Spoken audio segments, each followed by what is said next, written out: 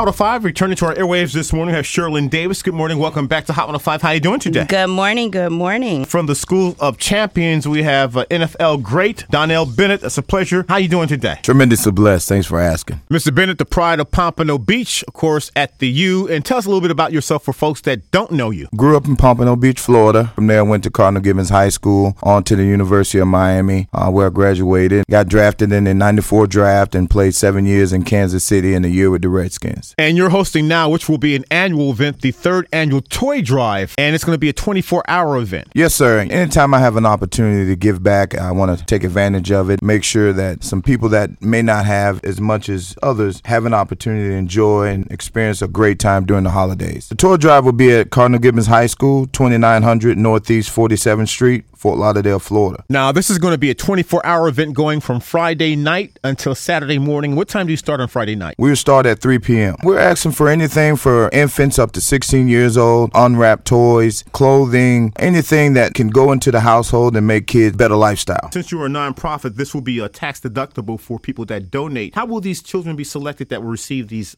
toys? Well, there are several organizations that we will go to, the Boys and Girls Club, ChildNet, some foster parents as well. Anybody that is in great need or dire straits and want to receive some gifts, they can also contact. The toy drive is 24 hours.